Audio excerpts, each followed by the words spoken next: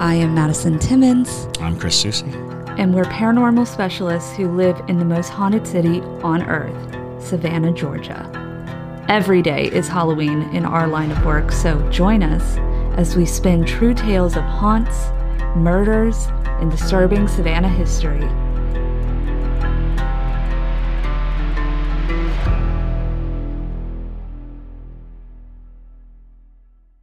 I'm Madison. I'm Chris. And welcome to the most haunted city on earth. Go ahead and start her up. Hello, and welcome back to another episode of the most haunted city on earth. My name is Madison Timmons. I'm Chris Susie. And I'm JT Timmons. He's alive. I'm alive. For all of you asking, is JT dead? Why do we have such morbid fans? I know. I know. So many people are like, where's JT? We haven't seen him in a while. Is he okay? And I'm like, I wouldn't be okay. Just me, just casually like, he's gone. Plus, we don't know how any of this equipment works, so none of it would get out. Right. No, we've just had, lots of guests. And yes. JT typically will very quickly offer his seat up. Yes, I will sacrifice. Yes. So sacrifice myself. Before we get into the episode today, though, we do have a few announcements. Oh, yeah, we do. All right, here we go. I have a really big announcement that we will be doing a collaboration with Two Girls, One Ghost. All three of them. All three of them, yes. We are so excited. We hit them up, and they have just been amazing through this whole thing. So if this is coming out the Saturday, well then last Tuesday, yes, we had a oh wait, hang on. Yeah, I know, right? Yes. We had a meeting with them, and I don't know, they're just so great. Like, they've been so welcoming, because I hit them up because we've had a bunch of either parajunkies or just listening fans ask us to hey, we'd love to see a collaboration between y'all, and I hit them up, and they just literally within a couple days they hit back and they were like, absolutely, let's do it. Mm-hmm. And I don't know, they've just been, because of how big they are, it just goes to show you that you can still stay humble at that size. It's really cool. Yeah. So if you have somebody you want us to collaborate with, let us know, because we could possibly make it happen. Yeah. We had one of our parajunkies connect us with Kalani mm-hmm. Ghost Hunter, which hopefully you guys have listened to his episode. Same thing. We just reached out and we were like, hey, you want to come on the podcast? And so if you have somebody you want us to talk to on this podcast, let us know. We have some parajunkies to thank. All right. Natalie N., Ann Ellis, Lillian Rutherford, Colby, Megan Shimo, Sydney Scarberry, Rebecca Darth, Kirsten Martin, Vanessa, Jesse Fergan, Postal Kitty, love that one, and Patrick Young. Thank y'all so much for becoming Parajunkies. We're really excited to welcome y'all to the Parajunkie fam. And we have a lot of great content coming to exclusive episode every single week. Yep. And shout out to Patrick Young, who is a friend of mine and contacted me on Facebook and was like, if you had a Patreon, I would I would totally be a patron. I was like, we do have a Patreon. Oh, my God. I didn't know that's how that happened. All right. There you go. Cool. Shout out to Patrick Young. We've got Ghostmail. So we're going to go ahead and jump right into it. And I'm going to read a story from Cameron Young. And the title is Fun Ghost Stories from a Non-Binary Perspective. Nice. Hi there. My name is Cameron, and I'm a SCAD grad and a former Savannah resident. I love the podcast and loved the Savannah Underground show. Oh, thank you. Oh, thank you, Thanks Cameron. for coming. Seriously. I just finished the episode that dropped yesterday where Madison asked about a non-binary person's ghost experience, and I thought it would be fun to share.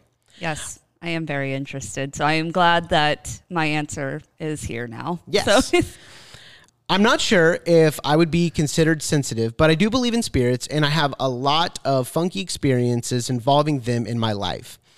Only a few have been related to my gender expression, thankfully.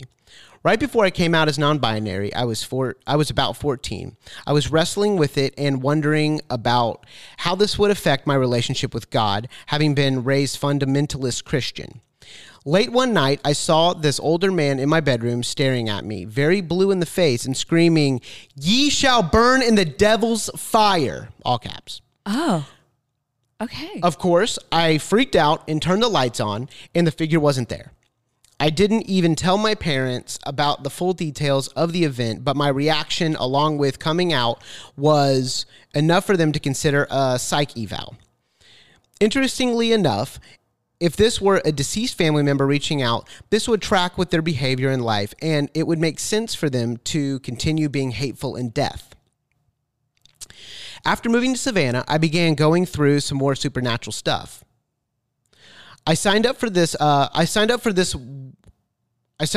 one, though, as I took Ghosts and Gravestones tour. During the part where they let us walk around the Andrew Lowe house, I remember feeling very puzzled, especially in the children's room. That room, just a side note, that room is just disturbing. No children really lived in that room. Right. So that's actually the room, if you remember the episode where I talked about the little boy / little girl ghost, the one that transforms and things like that, that's where it likes to hang out. So The anglerfish ghost. Yes, the anglerfish ghost. So I know exactly the vibe you're talking about. For sure. All right.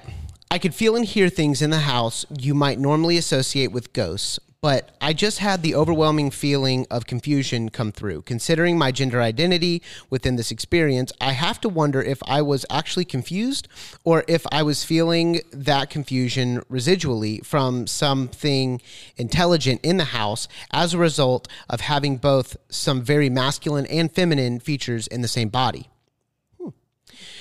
I have also experienced weird stuff walking past certain buildings in Savannah, particularly around Hayman's Hall and the streets that were connected to Oglethorpe House and Pulaski House. General feelings of dread or hearing "Hey boy" shouted at the street, even though I'd been the only one walking. I wrote them off at the time, but now that I'm considering I wrote them off at the time, but now that I'm reconsidering these with my gender expression, I have to wonder if those were ghostly experiences. For context, this happened almost nightly when I would walk from Hayman's to the Hive, and I would inevitably pass by Pulaski, the synagogue, the church, and the Sorrel Weed House. If it was a ghost, I can't say I blame them because I had very masculine appearance back then, and I know a lot of ghost stories around that area mention a spirit who doesn't like men. Thank you for giving me somewhere to put these stories. I hope this could answer any questions y'all have. Happy holidays. Best, Cameron Young. Thanks, Cameron. Thank you, Cameron. That was actually a very interesting timeline. Yeah, I can see how, especially some of the older spirits and things like that, if you have core values or core beliefs in your lifetime, I have this belief that they don't necessarily die off into the afterlife. That's why, you see racist spirits, you see, spirits that have these prejudices because it's just a part of them. Mm-hmm. So that was mostly my question with this is, somebody who is almost like a balance between the masculine and feminine, how that would come across the spirits. And I could see why you would have these experiences of someone or a spirit being almost confused by it. Especially because I'm sure during their lifetime, even though non-binary people were around, it wasn't talked about, nor was it disclosed to anybody. And so I find it so interesting that you had so many experiences in Savannah that seem to, attach to your gender identity, and that they were so outspoken, like hearing voices and things like that. You don't tend to get that in Savannah a lot, where you're walking down the street and people are hearing somebody's voice or things like that. It's usually so crowded and muddied, by all the visitors and things like that. You don't tend to pick up on it. So very interesting. I love those stories. I'm so sorry about the spirit that was in your bedroom. That is just that's terrifying. That's very jarring. It sounds like right out of a book, you know. Yeah. But if I was your family member, I'm so sorry. You should put a word up for, just say, like, keep that one out. Keep that one away. Sure, absolutely. But yeah, that's kind of my take on it. Super interesting perspective. And that was why I asked for it to begin with, because I don't think I've ever had that question pop up into my head before. So, yeah. Well, and it's worth noting that oftentimes people ascribe spirits with all kinds of extra perceptory abilities, you know, like a ghost will know more than, say, a person standing next to you. And I don't think that's true. I don't think that necessarily ghosts will have innate knowledge of your inner thoughts or, you know, the ability to peer into your soul or things of that nature. So at first blush, spirits were probably very confused. I kind of remember I had a friend who... in the early days of SCAD, a SCAD student was very easy to identify by their outward appearance because they went all out, you know, a big mohawk fan and, you know, shaved with dog collars, with spikes and things like that. And I had a friend who was walking by Colonial Park Cemetery. He had a blue mohawk and he, from inside the cemetery, it was late at night, a voice said, "What are you? What are you?" Oh my God. And he was like so confused by this because he was thinking that it was somebody, but he stood out there for a while just looking around trying to see who it could have been. That's very similar to Cameron's But it was an interesting thing because if you're dealing with a spirit who's just seeing something and is like, right, you know, do y'all know the ghost that they were talking about that doesn't like men? There's a million of them, honestly. There are so many stories of especially female spirits that are like had trouble past with men and things like that. It could have been a number of them. You know, even some people put Alice Riley in that category. That is true. Being, you know, more concerned with women and children than men, but also kind of being persecuted and ultimately killed by a patriarchal society. So yeah, it's very, you know, I know I've heard the story of the female ghost who hates men. They'll tell that at 1790. Okay, you know that's an oftentimes. Well, actually, that's flipped. Likes men, hates women. You know, but you hear those stories of, you know, gender preference of spirits. Sure. Okay. Yeah. It's an interesting point to bring up that, you know, like when SCAD started, it brought a whole new set of people into Savannah. It's the same kind of concept of like, I feel like the spirits kind of get used to the type of people that are around them often because like before Midnight in the Garden of Good and Evil came out, Savannah really wasn't like a big tourist destination.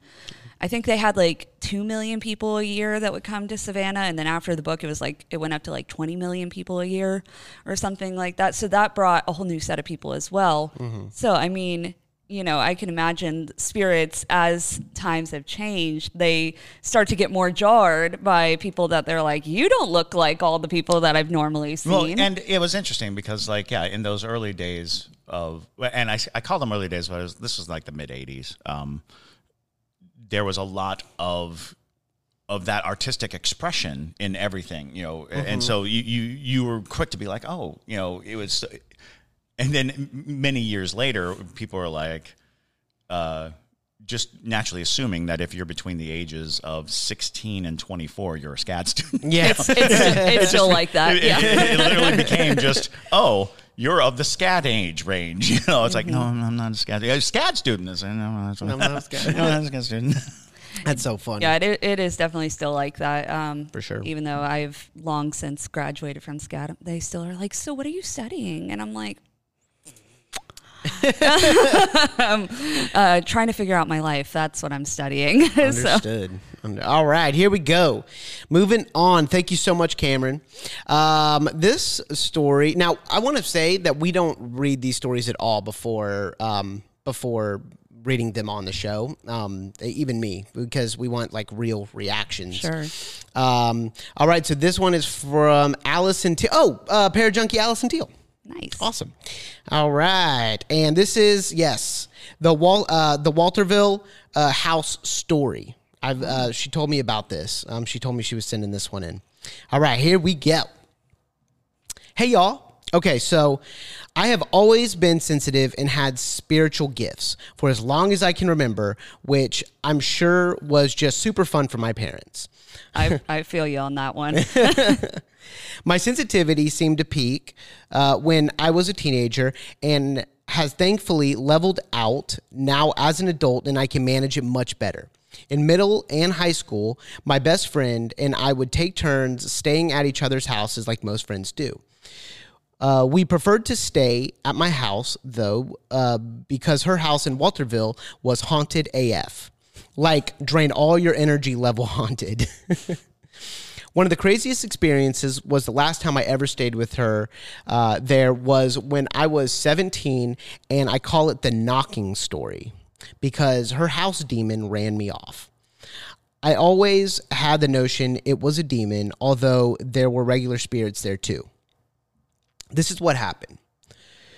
We had been playing DDR in her... What's DDR? Dance Dance Revolution. Mm-hmm. Oh, nice. Okay. No, I remember that. You just made me remember that from, younger years. All right. We'd been playing Dance Dance Revolution in her backyard pool house when I got an unsettling feeling we were being watched. So we went into the main house. We went in to find her dad leaving, said bye, and got some snacks in the kitchen. I then noticed something walk past the kitchen window, but it was one of those out of the corner of your eye things. You mentioned those, Chris. Oh, yeah. Mm-hmm. Then we both heard the front door open and shut loudly. She called out to see if it was her dad, and it wasn't. Thoroughly freaked out, we ran upstairs to her room and shut the door behind us, locking it. No, we weren't concerned that it was a person. We had enough experiences with the demon guy to just assume that that's what it was. Super chill. Casual demon encounter. Then she got in the shower, and I hung out in her bed. I then heard very clearly knocking on one of the bedroom doors down the hall. There were 4 bedrooms upstairs, and I could tell it wasn't the one right next to us, until the knocking did move to the door next to hers. Then, unfortunately, it knocked on her door 3 times each door. Ooh, boy. Yeah, that's not good. I didn't know what to do, so I just said out loud, no, you're not doing that. Stop, no. The same way you might speak to a dog chewing on furniture. Bad demon. Bad demon, sit.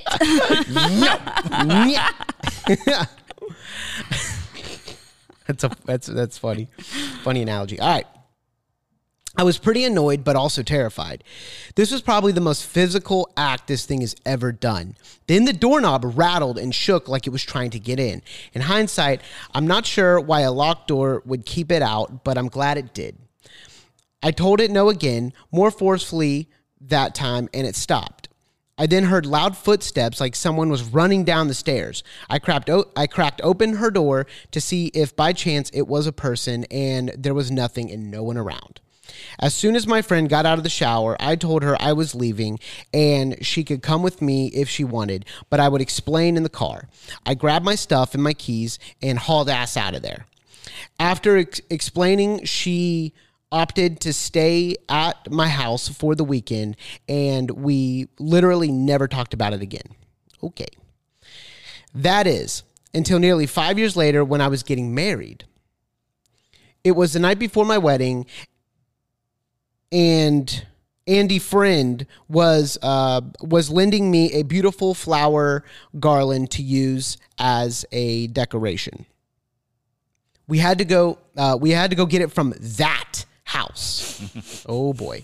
My mom had always heard the stories from me about the house and the awful stuff that happened, but I don't know how much she believed me. Well, that changed because me, my bestie, my mom, and 3 other friends all went out to get the garland. As soon as we walked into the house, everyone sort of felt uneasy.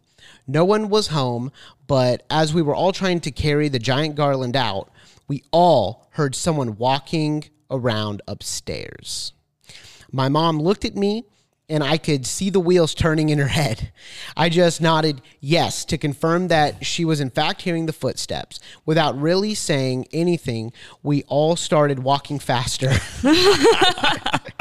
and took the decoration to the car. Needless to say, I felt validated by my mother, absolutely, and never ever went back. I was curious if y'all knew anything about the area or even that property.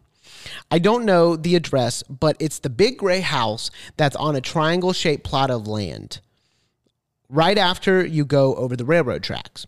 I heard stories that it was a hospital in the old days and even a boarding house, which would make sense because it's a historic property. Thanks for reading this long email. Love watching you on YouTube. You guys are the best. Parajunkie Allie. We love you, Allie. Yes. That's a great story. Great story. I'm not super familiar with that area in general. But a lot of times if there is a history of, a property being a boarding house or something that has a lot of people coming through, it tends to attract things and whatnot. So, and then especially if it was a hospital where people die, that tends to create this almost kind of like thinning of the veil. And sometimes things are able to cross over. They choose to stay there for whatever reason and stuff like that. So, that would make sense of how it got there. But well, and there's a treasure trove of time-honored ghostly and demonic things going on in your story. Yeah. We'll start with the simple stuff. Triangle-shaped plot of land. A triangle is oftentimes, mind you, 3 points, 3 knocks.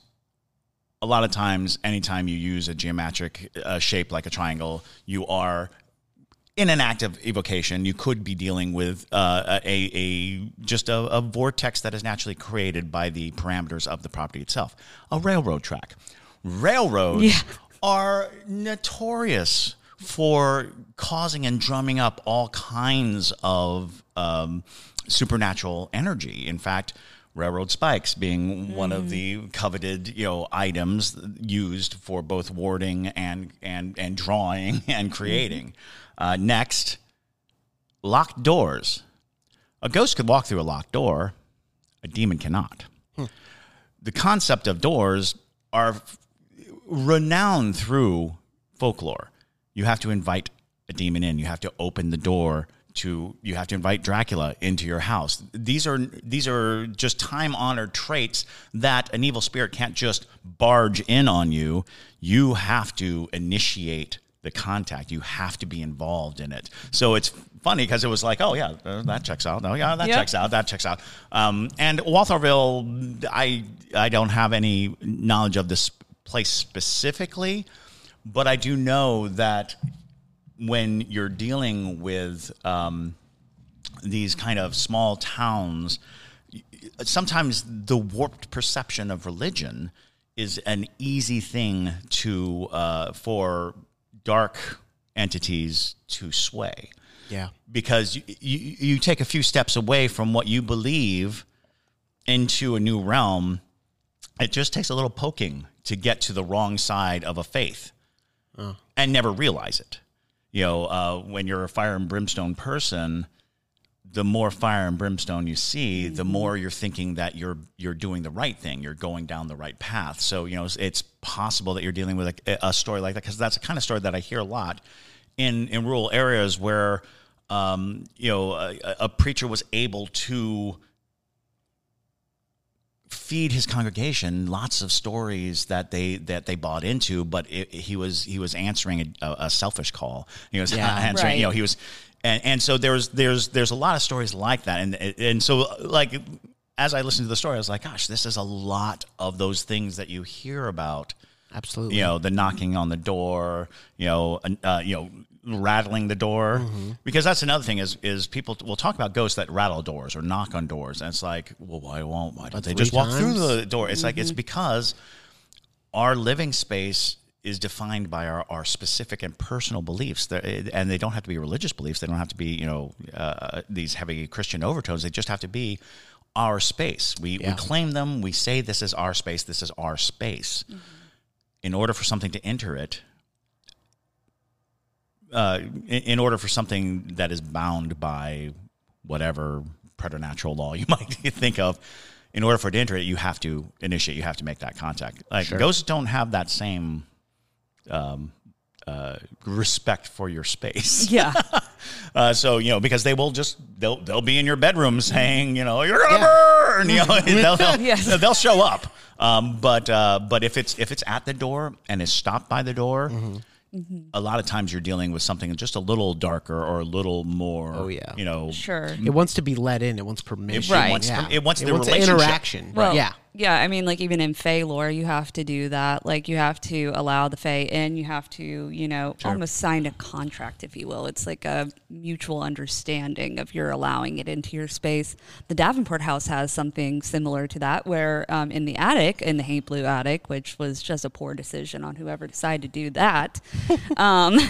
It's if you go up there, there's like a door that leads into the attic, and every single night, if you're in there for long enough, you'll hear it's like one of those key ring sort of, pull doorknobs. Oh yeah. You'll just hear it go pew, pew, like over and over and over again, and rattle, like something wants out. Yeah, that's creepy. Yeah, well, because it's trapped in there, because Haint Blue is very good for doing that, Well, yeah, and it's funny because we're quick to say what a mistake it was to do that, but it's possible that they were actively trying to trap something. It's possible they were trying to lock something up. Fair enough. Because I think that's the story. Just a few doors down, there's an old shacky-looking house that I think that was the story too. Yeah, mm-hmm. they Haint Blue the door and all of the exterior.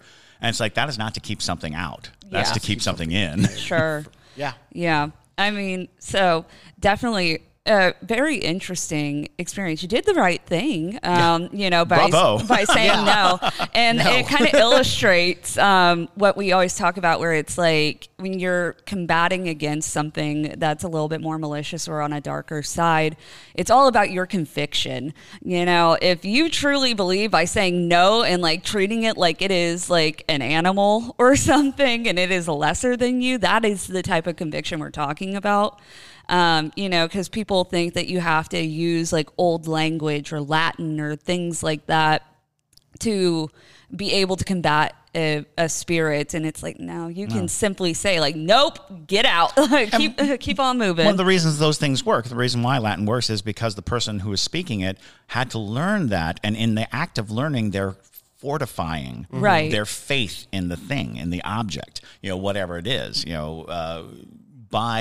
by taking the action, saying, I'm going to learn this thing, I'm going to study it, and in study, I am now stronger than the spirit. But the truth is, you can have that conviction without, the training, because we are amazingly powerful entities moving through, the ether. So when you embrace your power, you can exert it. But the moment you have those doubts and those chinks, and the moment you start reaching across the barrier to really just fumble around in the shadows, that's when you run into danger. Sure. Because if you do it with confidence, if you do it with a certainty of your presence and your power, you're probably protected. So we have to move on to the third and final story, but I wanted to ask y'all real quick, would it be fair to say that small towns are larger targets for darker things like demons and malicious spirits solely off of the fact that populations are more condensed yet rural, and you're going to have a little bit more of a fire and brimstone, thing going on there? That's a good question. I think in many ways it's kind of like the starving wolf. In the city, I think you probably have the same amount, but they can get quicker and easier, so they're just kind of fat. They're Fat demons. Fat demons. They're just stuffed to the gills and like, oh, I couldn't eat another bite. No, thank you. But when you get to that rural area, you will find that they're thinner. They're on the hunt. They're on the prowl. They're far more likely to interfere because things aren't just falling in their mouth, Right. that kind of thing. That would make sense. Yeah. I agree with that, and I think a lot of the demons or darker entities that choose to go to rural locations, they have more of a goal where they are purposely trying to break down the people that live there or things like that. It feels more targeted, in my opinion. Because we've gone into some of the rural areas, even around Savannah, and we just randomly meet people. One day we'll tell you guys about the guy we met at a bait shop. Random looking dude, just seemed like super simple life kind of guy. He had the wildest freaking demon story I've ever heard in my life. And it was insane. Also, think of the fact that the natural world is where the demons draw most of their energy and power, and in a city, in a tightly congested place, we've paved over and we've built up all these things. Whereas, where the woods are and where life is happening in a natural pattern, you might be dealing with energies and forces that a spirit like that could draw from a lot easier. Because we always try to make these divisions, and we're not speaking religiously about demons. We're just using that word. Mm-hmm. But the idea being that ghosts are oftentimes drawn to the living, and so you get a lot of ghosts in cities and things like that because there's life and there's vibrance and there's all these things.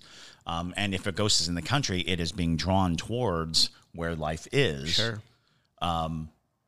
But they can be dampening to a natural force, to something that needs that natural energy that comes from fauna and and flora and in that regard it becomes kind of tragic in a way that we're sort of push and that's where I guess the Fae really do come into a consideration is we are just devastating an ecosystem that we don't think about. We don't think about a spiritual ecosystem. We don't think about a supernatural ecosystem.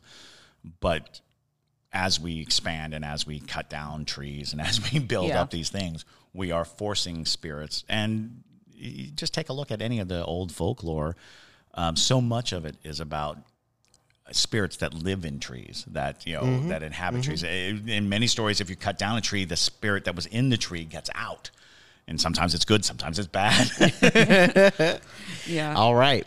So moving on. This is the third and final story. This is from Parajunkie Emily Barassa. Hey, Madison, Chris, and JT. Hello. Hi. I want to preface this by saying that while I have always been interested in the paranormal, even as a child, I have always been terrified of having any experience and definitely keep myself pretty closed off to any contact from anything spooky. Okay.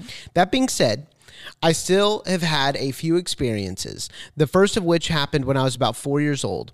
I'm a bit more brave now, but at the age I was so afraid of everything, my family affectionately gave me the name Chicken. Oh, but it's a cute nickname. Chickens are fun. All right. My parents and I had just moved to Florida, and I had a pretty big room to myself across the house from my parents' room. I was still pretty freaked out by all the new house noises I wasn't yet accustomed to, and would wake up frequently throughout the night, always feeling afraid when I woke. However, this particular time when I woke up, I was overwhelmed by a feeling of calm. I looked toward my bedroom door and found it closed, which was really strange at this age. My mom would always leave my door open at night so she could hear if I needed anything, and she could get up. Something next to the door caught my eye, and I looked over to see 3 distinct gray blobs floating about halfway up the wall. They looked almost like small bubbles of mist. Each one was maybe 4 inches tall, and they just floated there. Because of this calm feeling while watching them, I was actually brave enough to get out of bed and walk towards the misty shapes.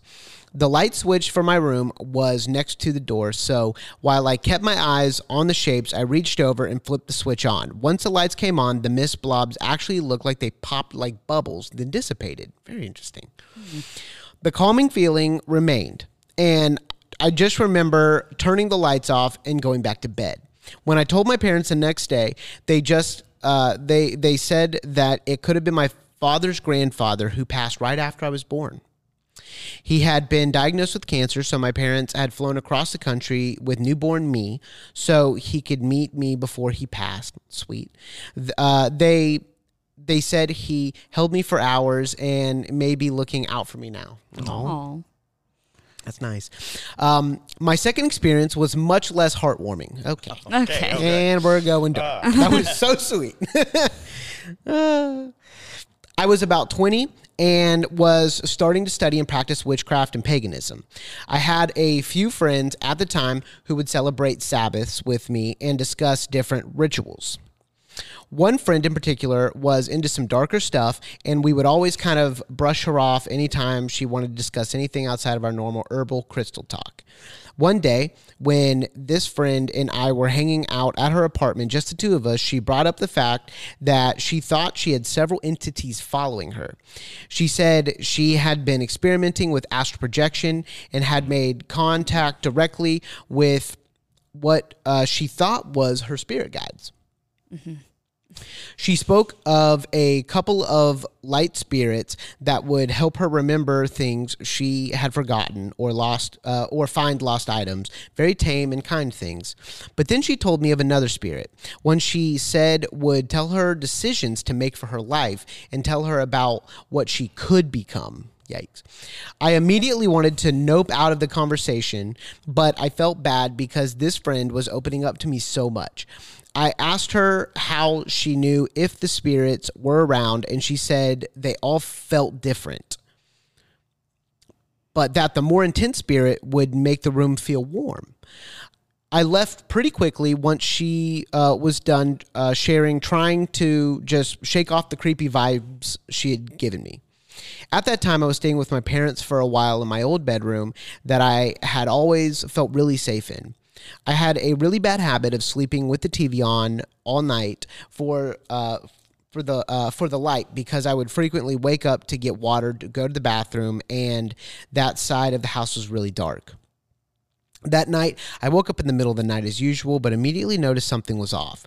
The first thing was that I was sweating my butt off. It was insanely hot in my room. The second thing I noticed that my TV was on and the room was lit up as usual, except for the 4 corners of the ceiling, which were pitch black. My God.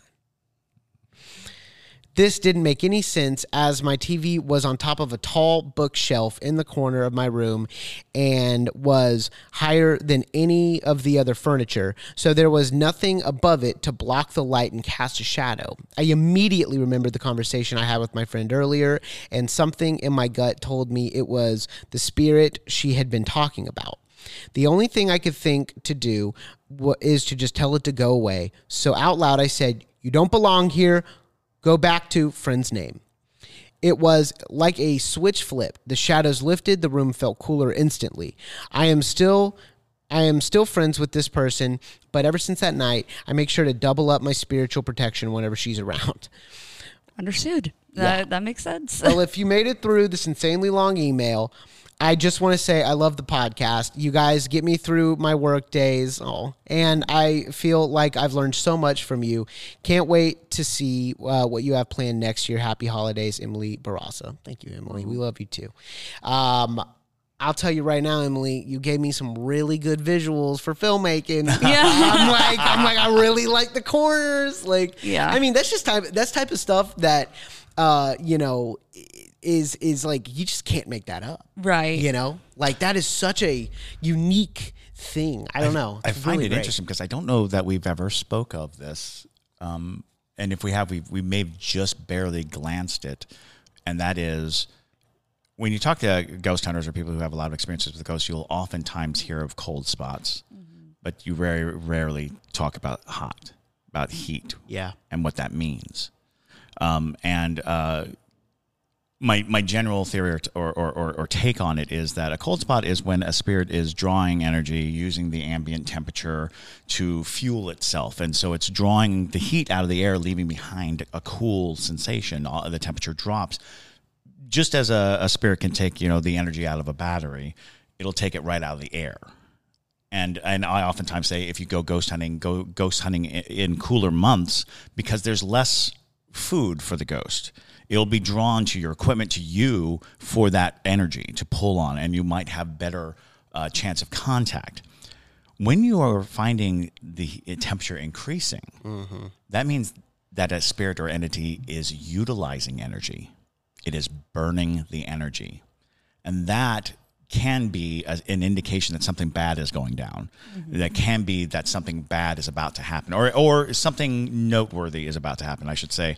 I don't want to just typify it as bad, but the difference between finding a cold spot in an investigation or around and finding a hot spot is what's happening. The cold spot, I think, is a spirit surviving, is using and might reach out to touch you or communicate with you. A hotspot means it is in action. It is doing something. And the most likely action in most cases is coming through. Right. Passing the threshold. And we were just talking about things have to be invited in. That's true of the astral plane. Yeah. Making that connection in an astral plane, there is still a threshold, a door between this world and the next, and you have to invite it in to this world. And it can be as innocuous as being like, come into this world and help me find that thing, help me do these things. Once those tasks are oriented, there's an open door in your life. Yeah. Right. You have to shut the doors. Always remember that closing doors is a ceremonial way to cut off access to the next world, to the next realm, to anything, to the outside world. So, that sticks out more than anything else is, I know we've talked about cold spots before, but hot spots, when an area's temperature goes up, it is often the precursor to some malevolent, action. Yep. Yeah. When you said that she was starting to dabble with the astral projection and stuff, I get very weary of people who are going to the plane specifically looking for answers, because it is very easy for darker entities to want to manipulate people. It's the same way when you're doing divination and you're asking very desperately for certain answers. You never really know what you're talking to, and you have a harder time vetting those types of entities. Because going into the plane, sure, there are people who naturally are able to do it, but it's always tricky because you're a very bright light in the plane, and those dark entities that hide there, they want so desperately to attach themselves. So of course they're going to tell you I'm your spirit guide, and then because they have that information, they're able to say I can give you this, I can give you that, yada, yada, yada. Good point is, because they will use temptation, which universally we know is a demon's card. When they're telling you things, when they're promising you things, when there's a brighter future by your actions kind of thing, when they're putting on the table temptation, that should be an early guideline, an early warning that you're not dealing with something that is just there to interact. You're dealing with something that's there to get you. And no spirit guide, from my experience and from everyone I know who has, successfully made contact with their spirit guides, no spirit guide is ever going to tell you exactly how to live your life. They might want to push you in a certain direction to be this is for your betterment, but you still have free will. And they don't know the outcome. Right. They will only know at their own level what they believe is best for you, not this will happen. That's a tricky game. And we've talked about this before, because there is a way to see into the future. There is a way to divine these things, but it's not to a spirit guide's, best interest to force you into action. Yeah. Well, that's where the word guide comes in. Right. They're not spirit dictator. It is they are here to give you the best chance of living a successful life and coming into what you should be. But if you don't want to be that, you can resist it. So Not Slytherin, not Slytherin, yeah, not Slytherin, Gryffindor. But yes, so if you are dabbling with the astral plane, please be careful, and maybe just don't invite anything you meet in the plane back with you. That's just a good rule of thumb. And I guess the moral of the episode: don't invite things in. So, and we are going to be doing a lot more of these. Yes. A lot more ghost mail, so send in your stories, y'all. Yes, if you have a ghost story, we do have quite a few people that we did not get to in this episode, so they will be in the next ghost mail. But definitely send us your stories and don't invite anything in. So I guess that's the ghost tip of the day. But thank you guys so much for listening to this episode, and thank you to the listeners who sent in their stories. We really appreciate it. But my name is Madison Timmons. I'm Chris Susi. And stay spooky, y'all.